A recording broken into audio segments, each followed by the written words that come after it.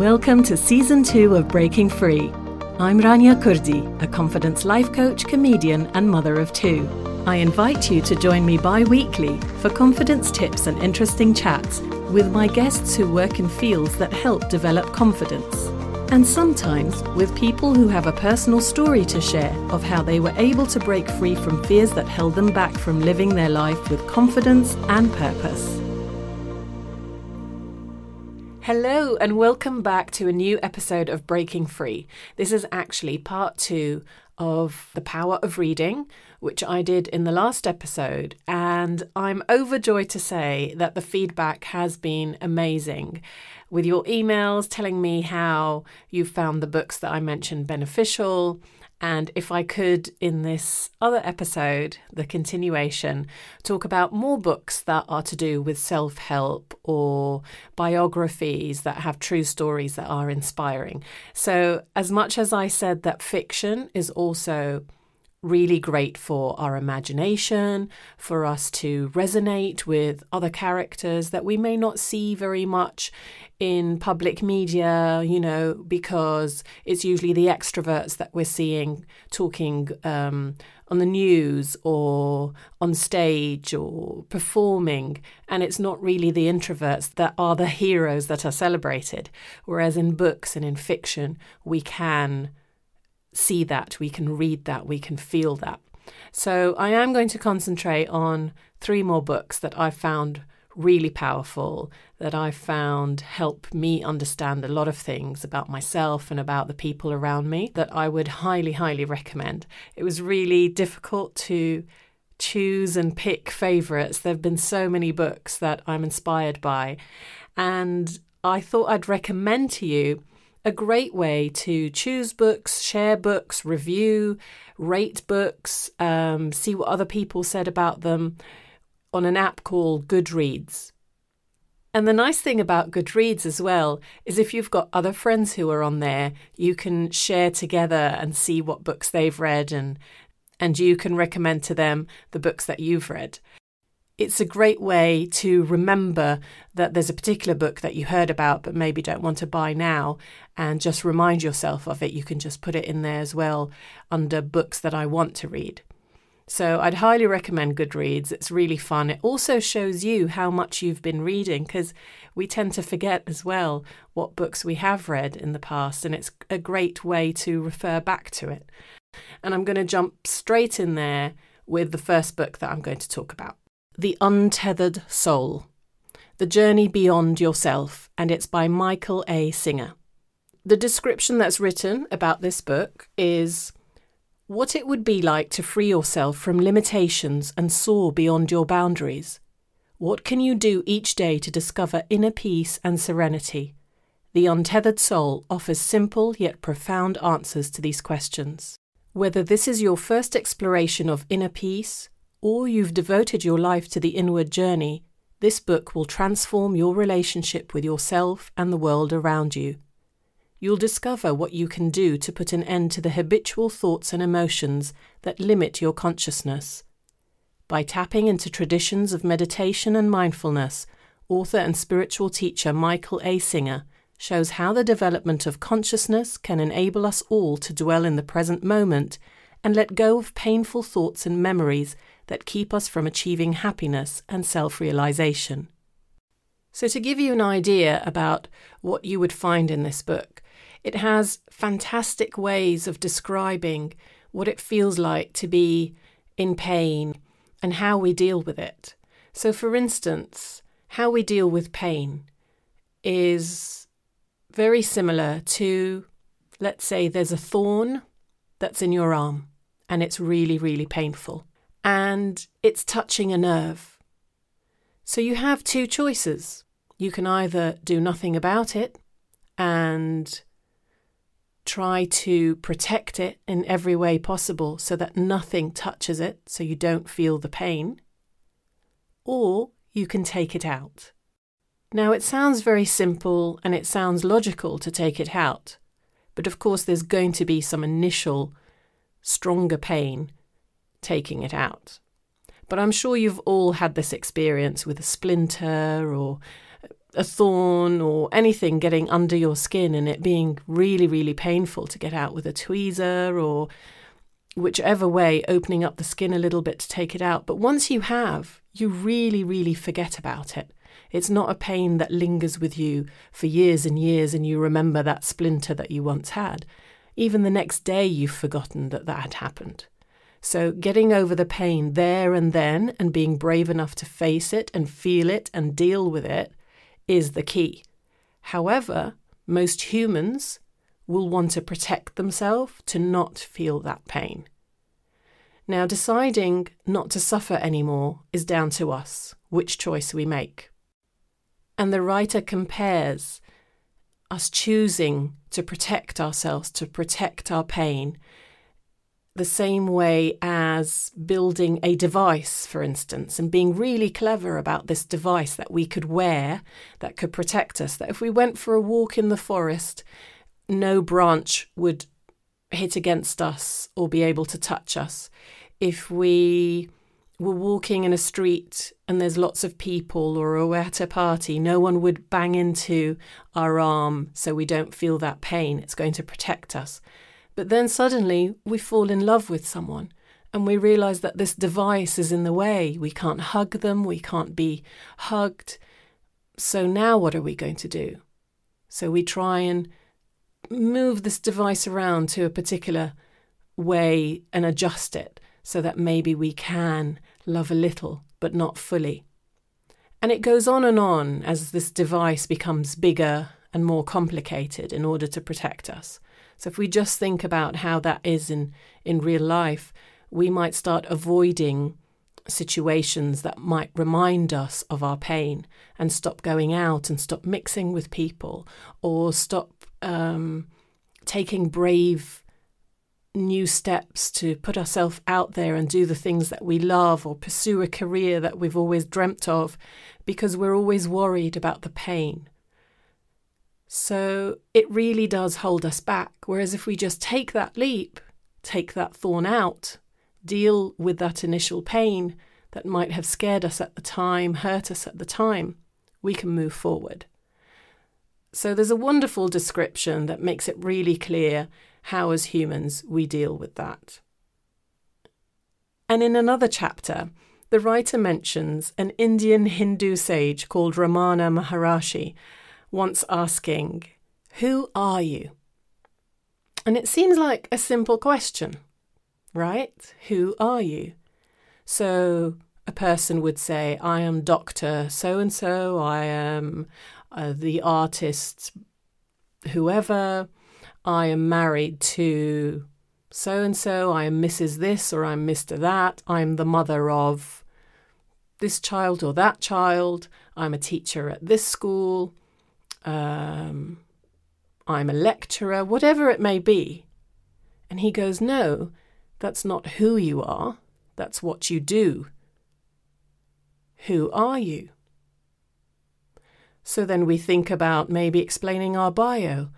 Well, when I was young, I started out in the theatre, and then as I grew up, I went to this school, and then I discovered that I was good at this, so I applied for that degree, and then I travelled, and I experienced this or that, and I got married.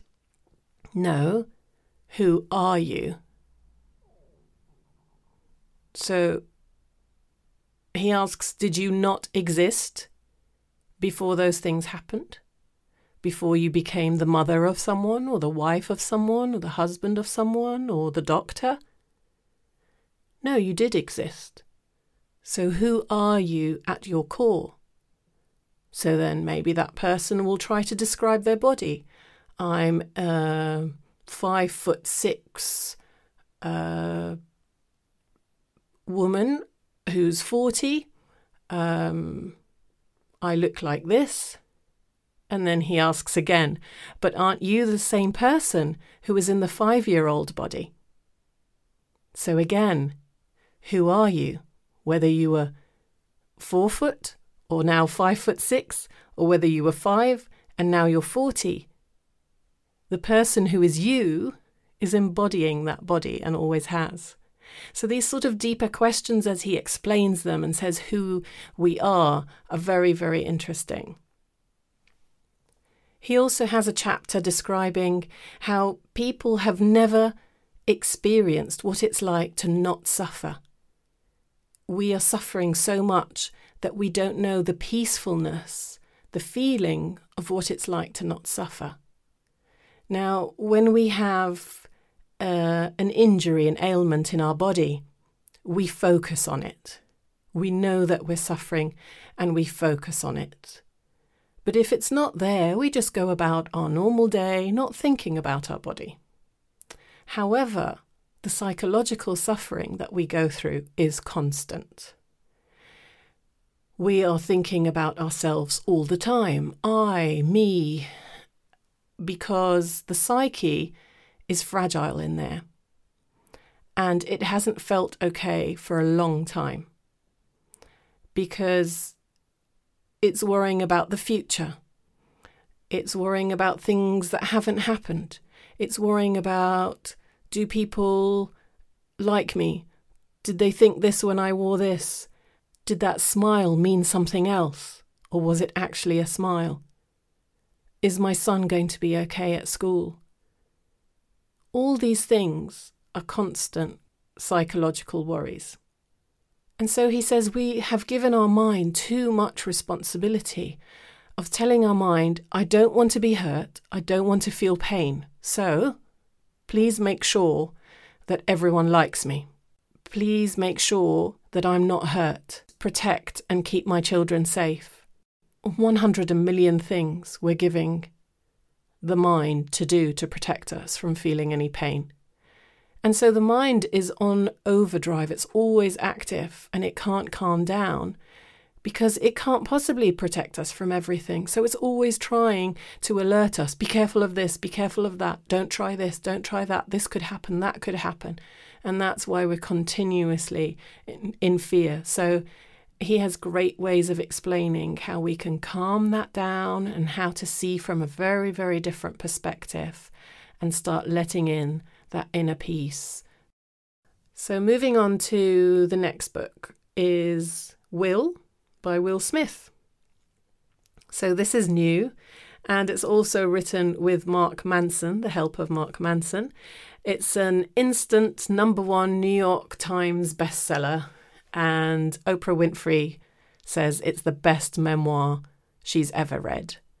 And the audiobook gives it so much because he performs and does all the voices and all the accents of everybody that's in the book, all the characters, his family and friends.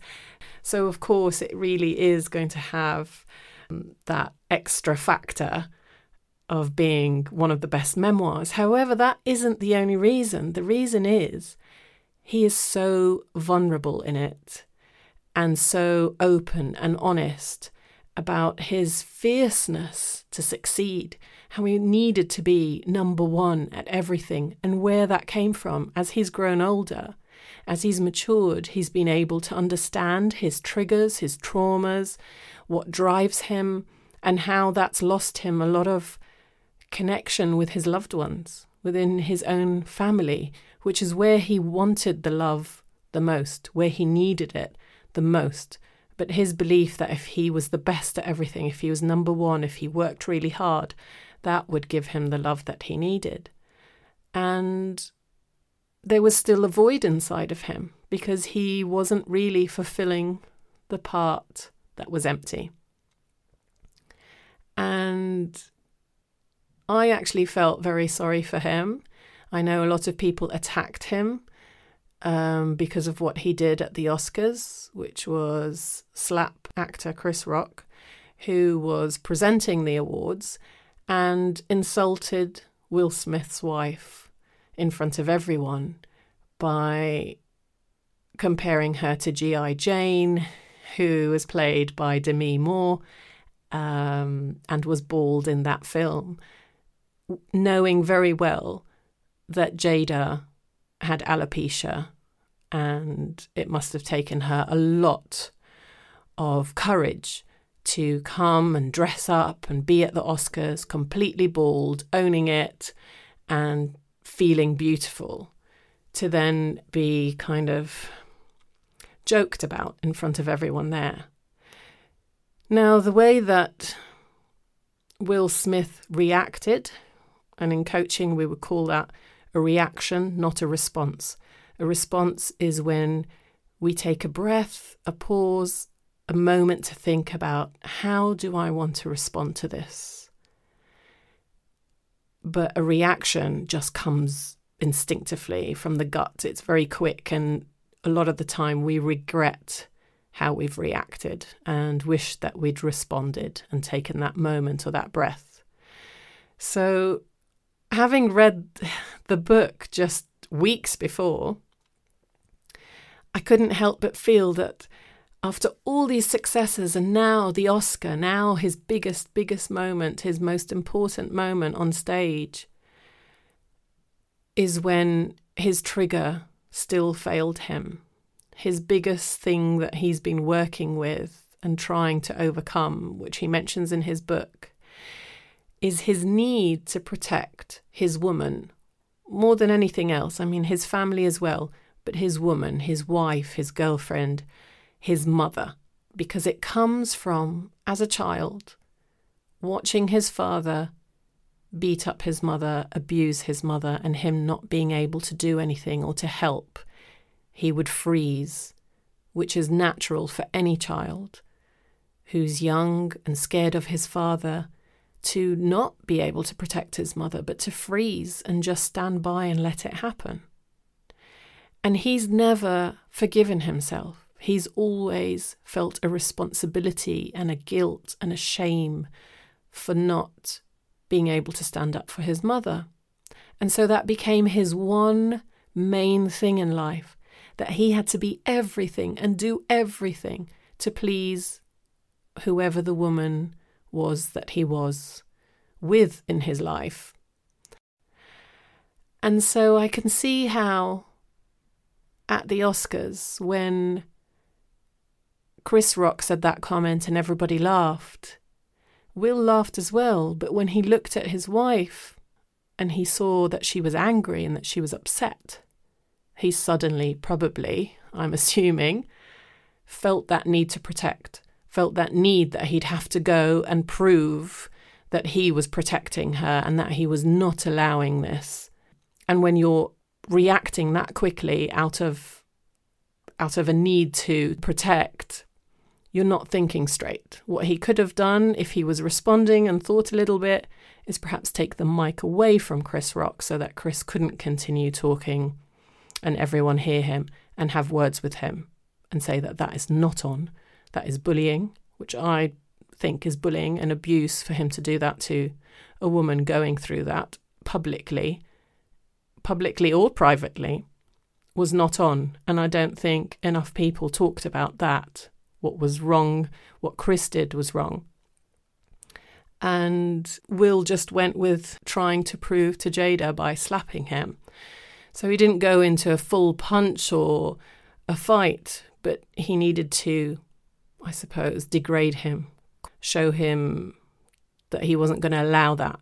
But I can see how from what he describes in that book is something that he's really been struggling with and working with. So there's a lot of humour in the book. There's a lot of him trying to prove himself, to be more of the tough guy when everybody just saw him sort of as silly. His big auditions, how he competed with other actors like Tom Cruise, who was always number one, who travelled so many countries to promote every single movie, and he would always study how he could top that, how he could do better than that. So he figured out a way that if he did weekends as well, because Tom might not do weekends on his tours, then he could top that and he could get the number one rating. So it's a really, really interesting read where you understand him as a human being, and through that understand how all of us as human beings have our insecurities, have our strong points, how we are driven by things because of fear or past experiences, how we can learn from them and reflect and grow. So things that were said about the book by USA Today was, Will Smith isn't holding back in his bravely inspiring new memoir. An ultimately heartwarming read, Will provides a humane glimpse of the man behind the actor, producer and musician as he bears all his insecurities and trauma. It's the winner of the NAACP Image Award for Outstanding Literary Achievement, and the book's description is one of the most dynamic and globally recognized entertainment forces of our time, opens up fully about his life in a brave and inspiring book that traces his learning curve to a place where outer success, inner happiness, and human connection are aligned. Along the way, Will tells the story in full of one of the most amazing rides through the worlds of music and film that anyone has ever had. Will Smith's transformation from a West Philadelphia kid to one of the biggest rap stars of his era, and then one of the biggest movie stars in Hollywood history, is an epic tale, but it's only half the story. Will Smith thought, with good reason, that he had won at life. Not only was his own success unparalleled, his whole family was at the pinnacle of the entertainment world. Only they didn't see it that way. They felt more like star performers in his circus, a 7-days-a-week job they hadn't signed up for. It turned out Will Smith's education wasn't nearly over. This memoir is the product of a profound journey of self-knowledge, a reckoning with all that your will can get you and all that it can leave behind. Will is the story of how one person mastered his own emotions, written in a way that can help everyone else do the same. And ending with the third book, which has been a great favourite of mine and so many other people, is Daring Greatly: How the Courage to be Vulnerable Transforms the Way We Live, Love, Parent and Lead, by Brené Brown. Brené is a researcher and thought leader, and I've mentioned her a lot in other podcast episodes. She's an American professor, lecturer, author, and podcast host. She's known in particular for her research on shame, vulnerability, and leadership, and for her widely viewed TEDx talk in 2010. That's the first thing that shot her to fame and got her on Oprah and really introduced her to the world. Since then, she has written 6 #1 New York Times best-selling books, hosts 2 podcasts, and has filmed a lecture for Netflix, as well as a series about her latest book, Atlas of the Heart, on HBO Max. Dr. Brené Brown offers a powerful new vision that encourages us to dare greatly, to embrace vulnerability and imperfection, to live wholeheartedly, and to courageously engage in our lives. She starts the book with a wonderful speech that was given by Theodore Roosevelt, which says, "It is not the critic who counts, not the man who points out how the strong man stumbles, or where the doer of deeds could have done them better. The credit belongs to the man who is actually in the arena, whose face is marred by dust and sweat and blood, who strives valiantly, who at best knows in the end the triumph of high achievement, and who at worst, if he fails, at least fails while daring greatly." So it goes on to explain about the book that every day we experience the uncertainty, risks and emotional exposure that define what it means to be vulnerable or to dare greatly. Whether the arena is a new relationship, an important meeting, our creative process, or a difficult family conversation, we must find the courage to walk into vulnerability and engage with our whole hearts. In Daring Greatly, Dr. Brown challenges everything we think we know about vulnerability. Based on 12 years of research, she argues that vulnerability is not weakness, but rather our clearest path to courage, engagement, and meaningful connection. I will read from Chapter 2, entitled Debunking the Vulnerability Myths. The perception that vulnerability is weakness is the most widely accepted myth about vulnerability and the most dangerous. When we spend our lives pushing away and protecting ourselves from feeling vulnerable or from being perceived as too emotional, We feel contempt when others are less capable or willing to mask feelings. Suck it up and soldier on. We've come to the point where rather than respecting and appreciating the courage and daring behind vulnerability, we let our fear and discomfort become judgment and criticism. Vulnerability isn't good or bad. It's not what we call a dark emotion, nor is it always a light, positive experience. Vulnerability is the core of all emotions and feelings. To feel is to be vulnerable. To believe vulnerability is weakness is to believe that feeling is weakness. To foreclose on our emotional life out of a fear that the costs will be too high is to walk away from the very thing that gives purpose and meaning to living. Our rejection of vulnerability often stems from our associating it with dark emotions like fear, shame, grief, sadness, and disappointment, emotions that we don't want to discuss, even when they profoundly affect the way we live, work, love, and even lead. What most of us fail to understand, and what took me a decade of research to learn, is that vulnerability is also the cradle of the emotions and experiences that we crave. Vulnerability is the birthplace of love, belonging, joy, courage, empathy, and creativity. It is the source of hope, empathy, accountability, and authenticity. If we want greater clarity in our purpose or deeper and more meaningful spiritual lives, vulnerability is the path. I know this is hard to believe, especially when we've spent our lives thinking that vulnerability and weakness are synonymous, but it's true. I define vulnerability as uncertainty, risk, and emotional exposure. With that definition in mind, let's think about love. Waking up every day and loving someone who may or may not love us back, whose safety we can't ensure, who may stay in our lives or may leave without a moment's notice, who may be loyal to the day they die or betray us tomorrow. That's vulnerability. Love is uncertain. It's incredibly risky, and loving someone leaves us emotionally exposed. Yes, it's scary, and yes, we're open to being hurt, but can you imagine your life without loving or being loved? To put our art, our writing, our photography, our ideas out into the world with no assurance of acceptance or appreciation, that's also vulnerability. To let ourselves sink into the joyful moments of our lives, even though we know that they are fleeting, even though the world tells us not to be too happy lest we invite disaster, that's an intense form of vulnerability.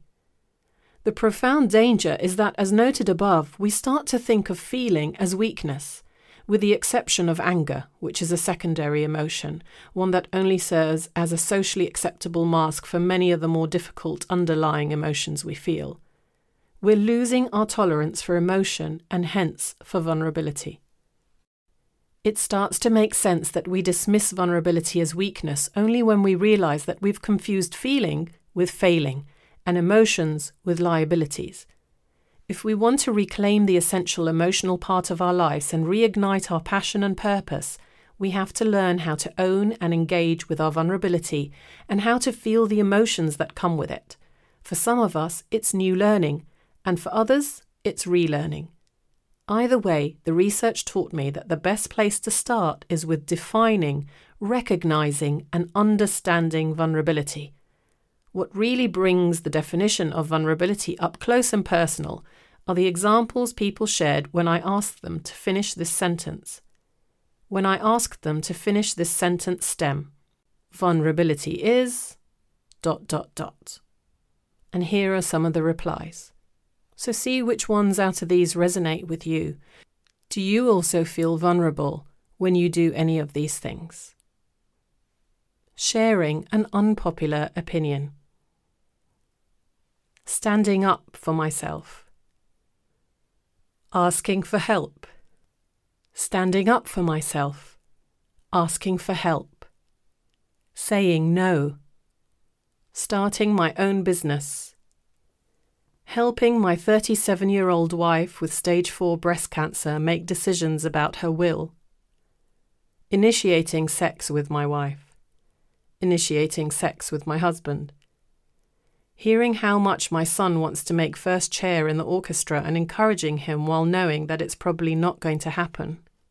calling a friend whose child just died, signing up my mum for hospice care, the first date after my divorce, saying I love you first and not knowing if I'm going to be loved back, writing something I wrote or a piece of art that I made, getting promoted and not knowing if I'm going to succeed, getting fired, falling in love, trying something new, bringing my new boyfriend home, getting pregnant after 3 miscarriages, waiting for the biopsy to come back, reaching out to my son who's going through a difficult divorce, exercising in public, especially when I don't know what I'm doing and I'm out of shape, admitting I'm afraid, stepping up to the plate again after a series of strikeouts, telling my CEO that we won't make payroll next month, laying off employees, presenting my product to the world and getting no response, standing up for myself and for friends when someone else is critical or gossiping, being accountable, asking for forgiveness, having faith. So those are some of the things that people said in the research. Do these sound like weaknesses, she writes? Does showing up to be with someone in deep struggle sound like a weakness? Is accepting accountability weak? Is stepping up to the plate after striking out a sign of weakness? No. Vulnerability sounds like truth and feels like courage. Truth and courage aren't always comfortable, but they're never weakness. Yes, we are totally exposed when we are vulnerable. Yes, we are in the torture chamber that we call uncertainty. And yes, we're taking a huge emotional risk when we allow ourselves to be vulnerable. But there's no equation where taking risks, braving uncertainty, and opening ourselves up to emotional exposure equals weakness. When we ask the question, how does vulnerability feel? The answers were equally as powerful. And there's a part in the book that I'd like to share about the 3 lessons she learned about joy and light from people who have spent time in sorrow and darkness. And these are the 3 things. 1. Joy comes to us in moments, ordinary moments. We risk missing out on joy when we get too busy chasing down the extraordinary. Scarcity culture may keep us afraid of living small, ordinary lives, but when you talk to people who have survived great losses, it is clear that joy is not a constant. Without exception, all the participants who spoke to me about their losses and what they missed the most spoke about ordinary moments. If I could come downstairs and see my husband sitting at the table and cursing at the newspaper. If I could hear my son giggling in the backyard. My mum sent me the craziest texts. She never knew how to work her phone. I'd give anything to get one of those texts right now. 2. Be grateful for what you have. When I asked people who had survived tragedy how we can cultivate and show more compassion for people who are suffering, the answer was always the same. Don't shrink away from the joy of your child because I've lost mine. Don't take what you have for granted. Celebrate it. Don't apologize for what you have. Be grateful for it and share your gratitude with others. Are your parents healthy? Be thrilled. Let them know how much they mean to you. When you honor what you have, you're honoring what I've lost. 3, don't squander joy. We can't prepare for tragedy and loss. When we turn every opportunity to feel joy into a test drive for despair, we actually diminish our resilience. Yes, softening into joy is uncomfortable. Yes, it's scary. Yes, it's vulnerable. But every time we allow ourselves to lean into joy and give into those moments, we build resilience and we cultivate hope. The joy becomes part of who we are. And when bad things happen, and they do happen, we're stronger. I'll leave you with that, and I hope that you enjoy reading any of these 3 books one day in the future, or at least have taken something that's helpful from listening to little excerpts that I've enjoyed in them. And as always, I'd love to hear from you. You can email me on my website, raniakurdi.com. Let me know what you think, what books you've enjoyed reading. and what you'd like more of in future episodes. Thanks for listening. If you enjoyed this episode of Breaking Free, please share it with your friends or on your social media platforms. And of course, I'd really love it if you can subscribe, rate or review the show. You can reach me directly at raniakurdi.com if you would like to ask a question, comment on what you heard today, or find out how I can support you on your journey.